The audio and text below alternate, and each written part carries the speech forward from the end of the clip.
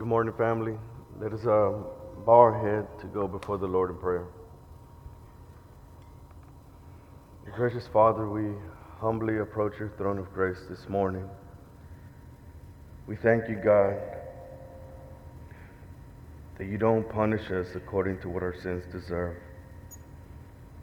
but that punishment fell upon Jesus Christ. Today we're able to stand here, we're able to gather, we're able to worship you, Lord. Because of your mercy, because of your grace, we pray this morning that you will have your way in us. Holy Spirit, lead and guide us. Draw our hearts closer to you. In Christ's name we pray. Amen. Well, it's definitely a blessing to be able to be here with y'all, family. Thankful to the Lord for this opportunity. Got here this morning and went over there next door and got to enjoy some coffee and a little water, and got to be at the volunteer prayer meeting and being able to hear people's hearts as they're praying for the needs here. It was an encouragement to me, and as a reminder how crucial it is, for the body of Christ to come together and be praying for one another. And so as we work through this text, I'm going to keep that in mind because ultimately when Peter was writing to his audience at that time, there's seasons that people go through. There's seasons of drought that people go through. There's seasons where there's nothing in the tank anymore.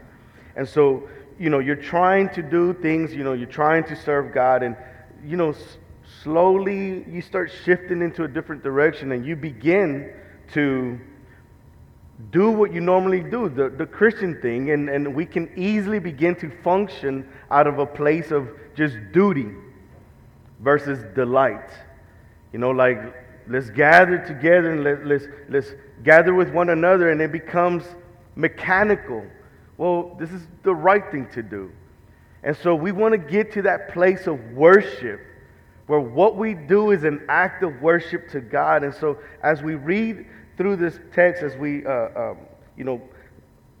the Spirit of God to minister to our hearts as we're reading the text, my prayer is that God would move our hearts, draw us closer to Him, because it's only the nearness of God that sets our hearts on fire. And so that's my prayer today, that our hearts will be tuned in to hear from God today. And so let us go as Peter's introducing this part of the letter. He's talking right here to his audience, and I love the way he introduces this part of the letter, because he goes on to say, Peter, a servant.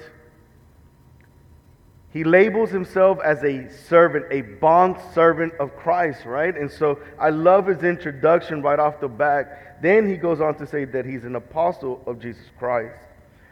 Now he goes on to say, to those who have obtained a faith of equal standing with ours. I love this because the first thing that we're seeing about the faith that he's talking about is this faith, first of all, is in the Greek pistis, which is a subjective faith.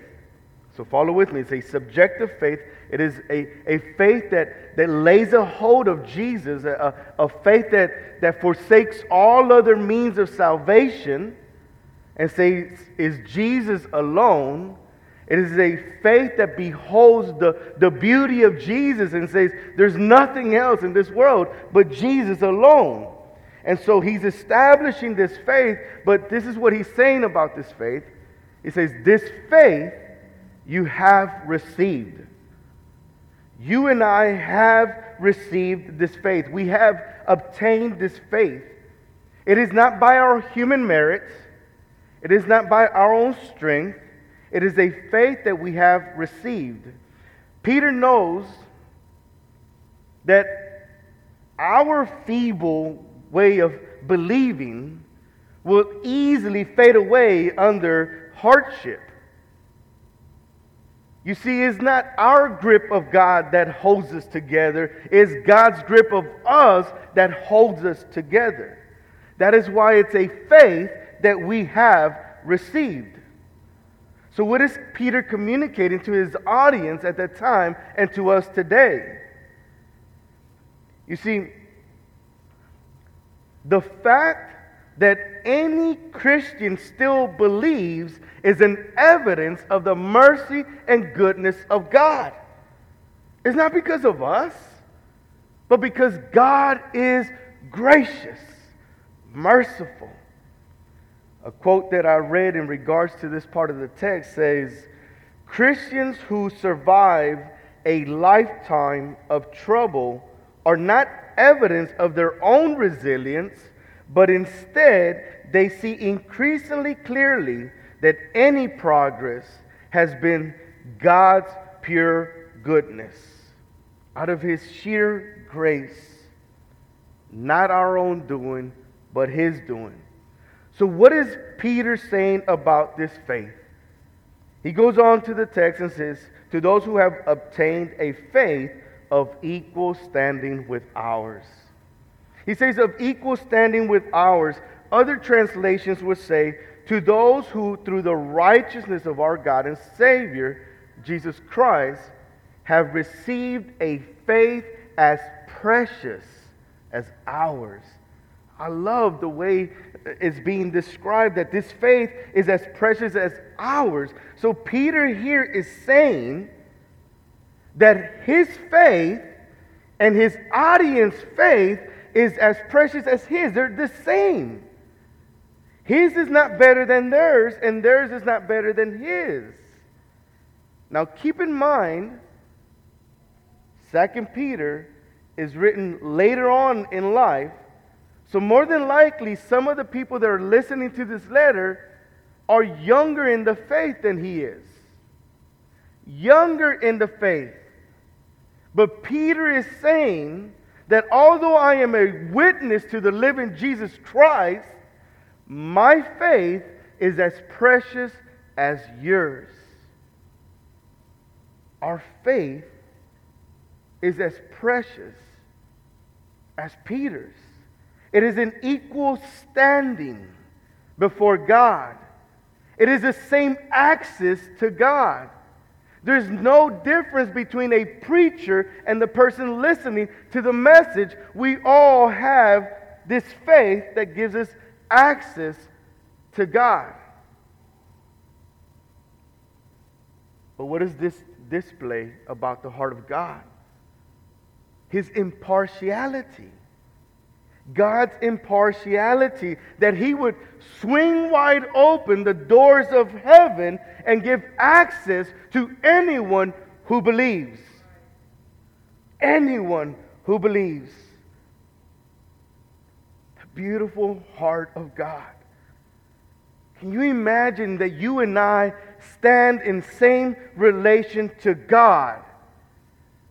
The same precious faith that Peter had, that Paul had, that Calvin had, that Spurgeon had, that Sproul had, that we have, the same precious faith. Can you imagine that? Allow that truth to sink in a little. Let it sink in a little, because this is what Peter is building up as he's laying this out for his audience. And so one would say, but man, why would God do that? And Peter tells them, you have attained a faith of equal standing with ours by the righteousness of our God and Savior, Jesus Christ. He is pointing to the righteous character of God. He shows no impartiality.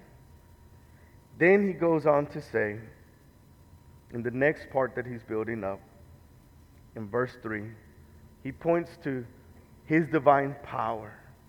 And so the first thing that we're seeing is that he's establishing a framework for us. A framework for us to see life and godliness through. And so as he's establishing this framework, in verse 3, he says, by his divine power. Now, whose divine power? Verse 2 ends with Jesus our Lord. His divine power has granted to us all things that pertain to life and godliness. So this is a crucial part that Peter is establishing for his audience and for you and I. The first part of that framework is that the faith that we have received was the grace of God to us. There's nothing that we did. We played no role in that. God, out of His sheer grace, has chosen to plant that seed of faith in you and I. And it is of equal standing with one another. Then he's going to go on to the next part, which he's going to tell us that same faith, though, you get the opportunity to nourish, supplement that faith. It's like planting that seed of faith in the soil. You and I still have to tend to the garden. You don't just abandon the flower there, right? For those who grow plants at home or have a garden at the house. Remember my grandma used to make us pull out all the weeds. I'm like, man, Grandma, why we got to do all that?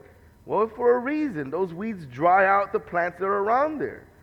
And so we have to do our part in tilling the soil. And so this is what Peter's building up. You've received this faith. Now you and I are entrusted with the responsibility to cultivate that soil. So he points to Jesus' divine power. And as he's getting in, Jesus' divine power has granted to us all things. Then he goes on to say, through the knowledge of him who called us to his own glory. So he called us. That word right there is kaleo. Kaleo is the divine call of God, whereby he calls you by name and you respond. Like Jesus calling Lazarus, he says, Lazarus, come forth. And what did Lazarus do? He responded. He didn't say, maybe, Jesus. He responded. Lazarus was dead, but it is the word of Jesus that gave him power to respond. Jesus' divine power. Follow with me Peter's train of thought here. Because now he's telling us that through his divine power, he's granted to us everything we need. So he's establishing that as Christians, Jesus' divine power gives us all things, not partially, but everything that you and I will need to live this life of faith. Everything. There's nothing that God withholds from us that is for our own good. Everything that we need. He equips us. He empowers us. He grants us what we need. Then he goes on to say in verse 4, by which he has granted to us his precious and very great promises. So there's two things going on here. There's a present reality that we have access to the divine power of God, but then he's also pointing to a future reality.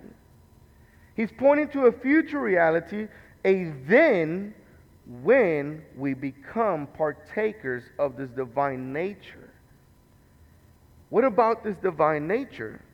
He says that having escaped from the corruption that is in this sinful world because of sinful desires. Now, when do we finally escape the corruption that's in this world? As long as you and I are still living in this world, we're living in a broken and corrupt world. So, what is then Peter talking about here? In 1 Peter chapter 1, verse 3, he says, blessed be the God and Father of our Lord Jesus Christ.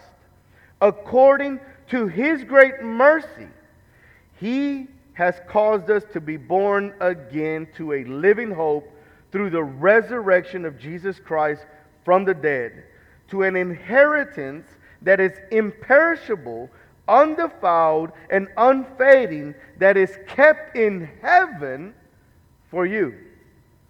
Amen to that.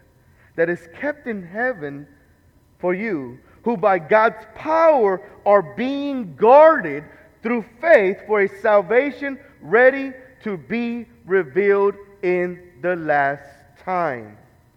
There is a future time that also Peter is pointing to. So today, Christians, we are living in the now. We have access to Jesus' divine power that has been granted to us. But we're also looking to the then, when we will finally be partakers of this divine nature. The perishable to imperishable, the corrupt to the incorrupt. Keep in mind that there's a time and place where we will finally be absent from the body and be present with the Lord. We will be in glory with Jesus. So we're living between these two realities, the now and the then. But you and I have access to divine power. Now, when Peter wrote this, in the Greek, verse 1 through 11 is one whole sentence. For those who are grammar people here, they were like, wait a minute, imagine all the commas and everything that they're bypassing, right? So in here, from verse 1 through 11, it's like one breath, he's explaining something that's so important. And verse 2 and 3 holds this together. There's a connection that he's making in this one word: knowledge. Knowledge.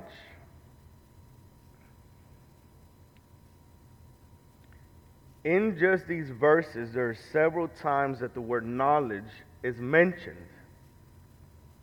But there's two ways that it is mentioned. And the first one is gnosis, which is information knowledge.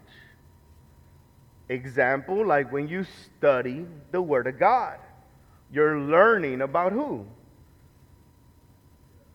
God. You study, it's okay, you can talk back, guys. It's all right. You're studying the Word of God. Then the next one is epignosis. Epignosis now is personal knowledge. You go from knowing things about God to knowing God personally. It's one thing to say you know something about somebody, and a totally different thing when you say you know that person personally. So here in verse 2, when he's saying, may grace and peace be multiplied to you in the epignosis of God, the personal knowledge of God. Then in verse 3, it says, his divine power has granted to us all things that pertain to life and godliness through epignosis of him. Personal knowledge of Jesus. So what is he saying? That you and I have access to divine power in our relationship to Jesus. So how can you and I access divine power if we spend no time with Jesus? There's something crucial about this, because we're reminded that we have access to divine power, but you also have to spend time with Jesus. Spending time with Jesus. For those who are married here, and we're married to our spouses, but if you only see her in the afternoon and maybe for an hour and say, okay, I'll see you later, and you take off, and this is every day, you really only get to spend 1 hour with the person that you said you would spend the rest of your life with, and you hardly ever get to know them. Now imagine Jesus all eternity. How much more weight should be in our hearts to spend time with Jesus? To spend time with Jesus, so that we would have access to his divine power, so that we would live this life of faith. I mean, don't we need power that's not our own? Because if you continue to do ministry in your own power, what happens? Burnout. If you continue to love your spouse in your own strength, what happens? Oh, well, I fell out of love. What? I'm just not feeling it today. Man, what's wrong with you? Love is not about your feelings. It's about a commitment that you have made, a decision of the will to love that person sacrificially. And so when we're seeing this experience, personal experience with Jesus, Jesus, this faith that you placed in my heart, you've given me eyes to see your beauty, a new heart to feel your love, new desires to pursue you. And we continue to cultivate that. And so he goes on here and he's telling his audience about this faith.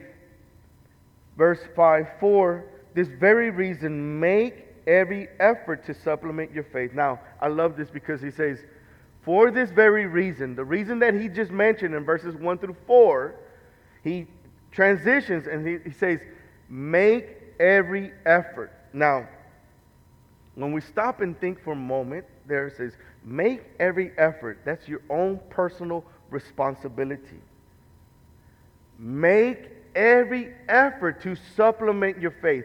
Not make every effort to replace your faith, but make every effort to supplement your faith.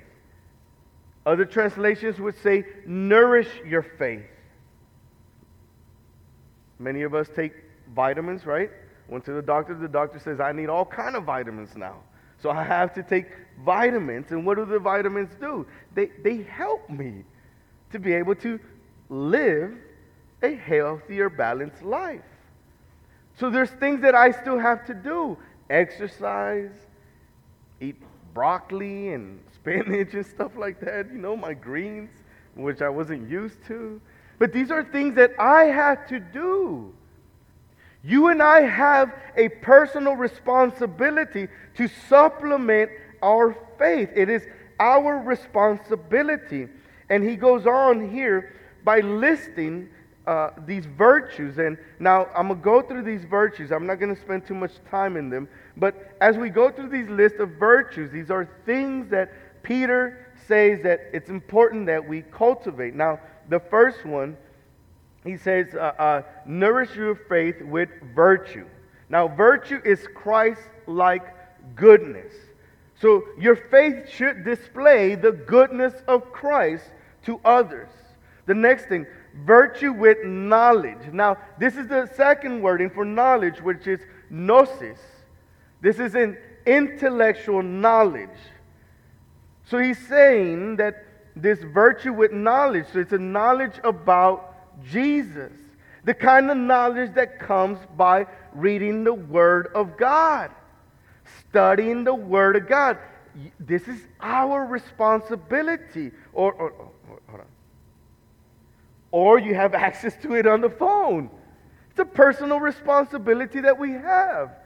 Access to reading the Word of God. Your responsibility and mine. Then he goes on to say, knowledge with self-control. As we study God's Word, we become more aware of God's will, His desires, His promises. It is His Spirit that guides us.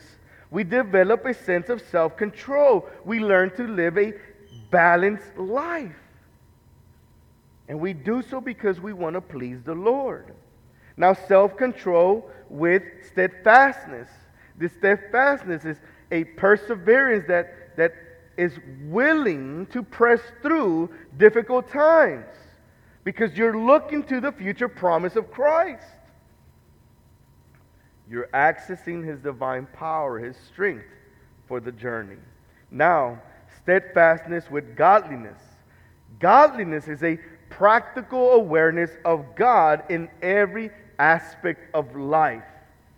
Follow with me. An ungodly person lives their life as if there is no God. So godliness is a person that is aware of the presence of God in all circumstances.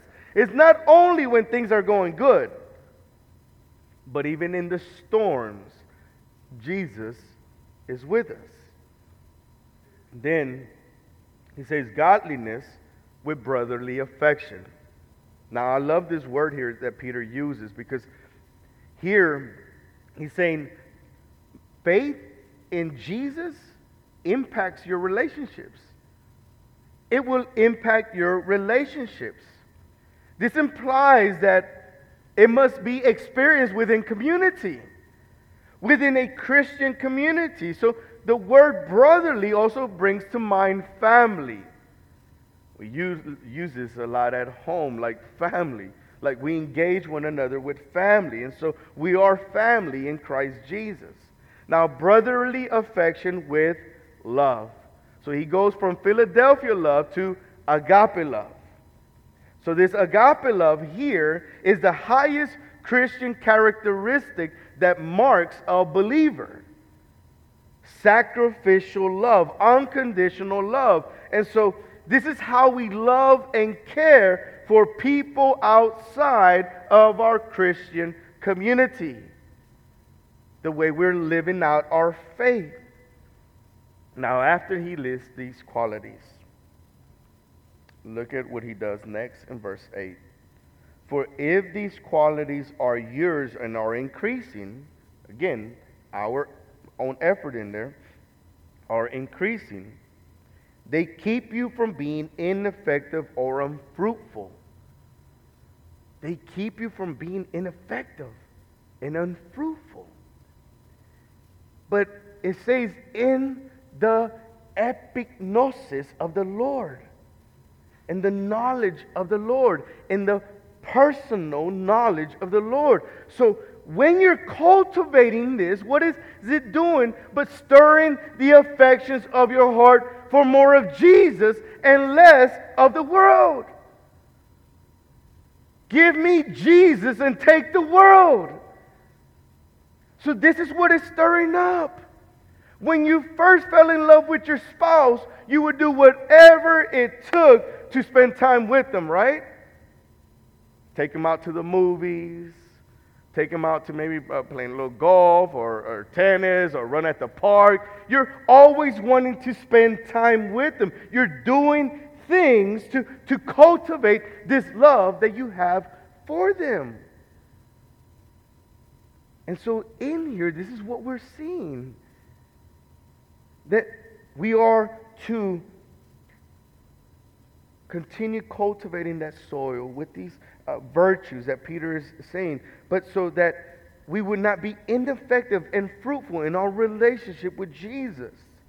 For whoever lacks these qualities is so nearsighted and he is blind. This has to do with our sight. So he's going to, and he's saying, look, we have lost sight. What have we lost sight of? He's saying, you have forgotten that he was cleansed from his former sins. So you and I have forgotten that we have been cleansed from our former sins. There's a story in the Gospels where there's a woman that was weeping at the feet of Jesus. And everyone's tripping out on, like, what is she doing? And Jesus says, she loves much because she has been forgiven much. And many of us have lost sight of how much we have been forgiven. When was the last time that you wept over your sin? The last time when you cried out to Jesus because He's so merciful to you? Because He has been so good to you? Nothing in our hands do we bring. Simply to the cross do we cling. There's nothing that we bring to the table. And even the strength to cling to Jesus comes from Him. Amen. And hallelujah. Have we lost sight? Have we lost sight of our depth? Have we lost sight how offensive our sins were to Jesus? Have we lost sight of the saving work of Jesus? Have we lost sight of what God has done to bring someone like you into His family? Have we lost sight? So the question then, how do we return to this? If we lost sight, how do we come back to this? Well, when Peter's establishing that we lost sight of this, what is precious to us is the gospel. The gospel that reminds us of what Jesus has done for us. Not of what we've done, but what Christ has done for us. We don't go before the altar and say, "Oh Lord, I'm glad that I'm not like that guy over there, because look at all the good things that I've done." No, Jesus says that the tax collector who beat his chest and said, "God, be merciful unto me." Who left justified that day? The one who realized his brokenness before the Lord, his desperate need for grace. And so in this then, we are to remind one another of the gospel. Not of the things that you have to do, but of what has been done for you. And I love the way Peter goes on to say in verse 10, he says, verse 11, 10, my apologies. Therefore, brothers, be all the more diligent to confirm your calling and election. For if you practice these qualities, you will never fall. When you're reminded that you've been called by God, there was nothing that you did to deserve the mercy and grace of God. When you're reminded that long before you could ever have done something good or bad, God said, "I am redeeming him, I am saving her, I'm paying the price of my son's life on the cross to bring them into my family." What are you doing? You're stirring up your heart's affections. There's nothing that you did. When you're being reminded of what Christ has done for you, you begin to develop a thirst for Jesus, a hunger for Jesus. You begin to say, "Let me open the Word of God and see what He has to say to me today." What does God have to say today? Your heart's attention is looking to Jesus. Your heart's affections are being rekindled for Jesus. When you lost sight, we regain sight not by doing more, but by looking to Jesus. And so in here, Peter is then saying in verse 12, and he says, "Therefore I intend always to remind you of these qualities, these things that we should be doing in our hearts so that we can draw closer to Jesus," which is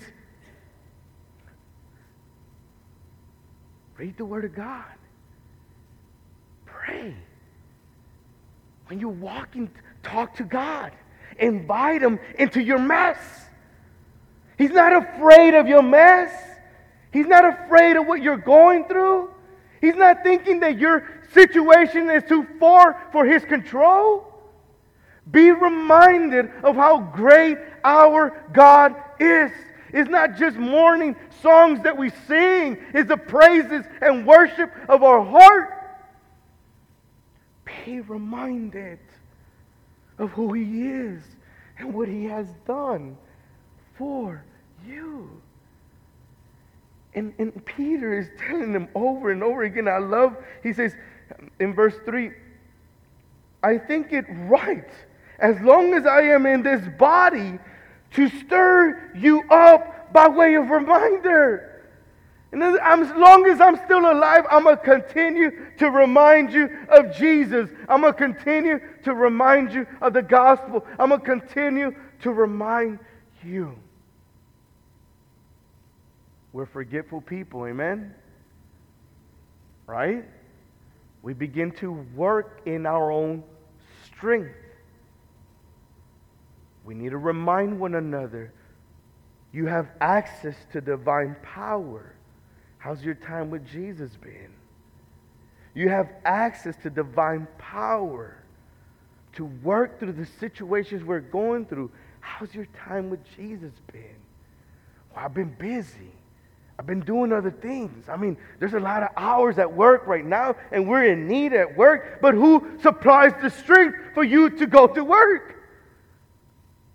But you don't understand. There's a lot of situations that my family is going through.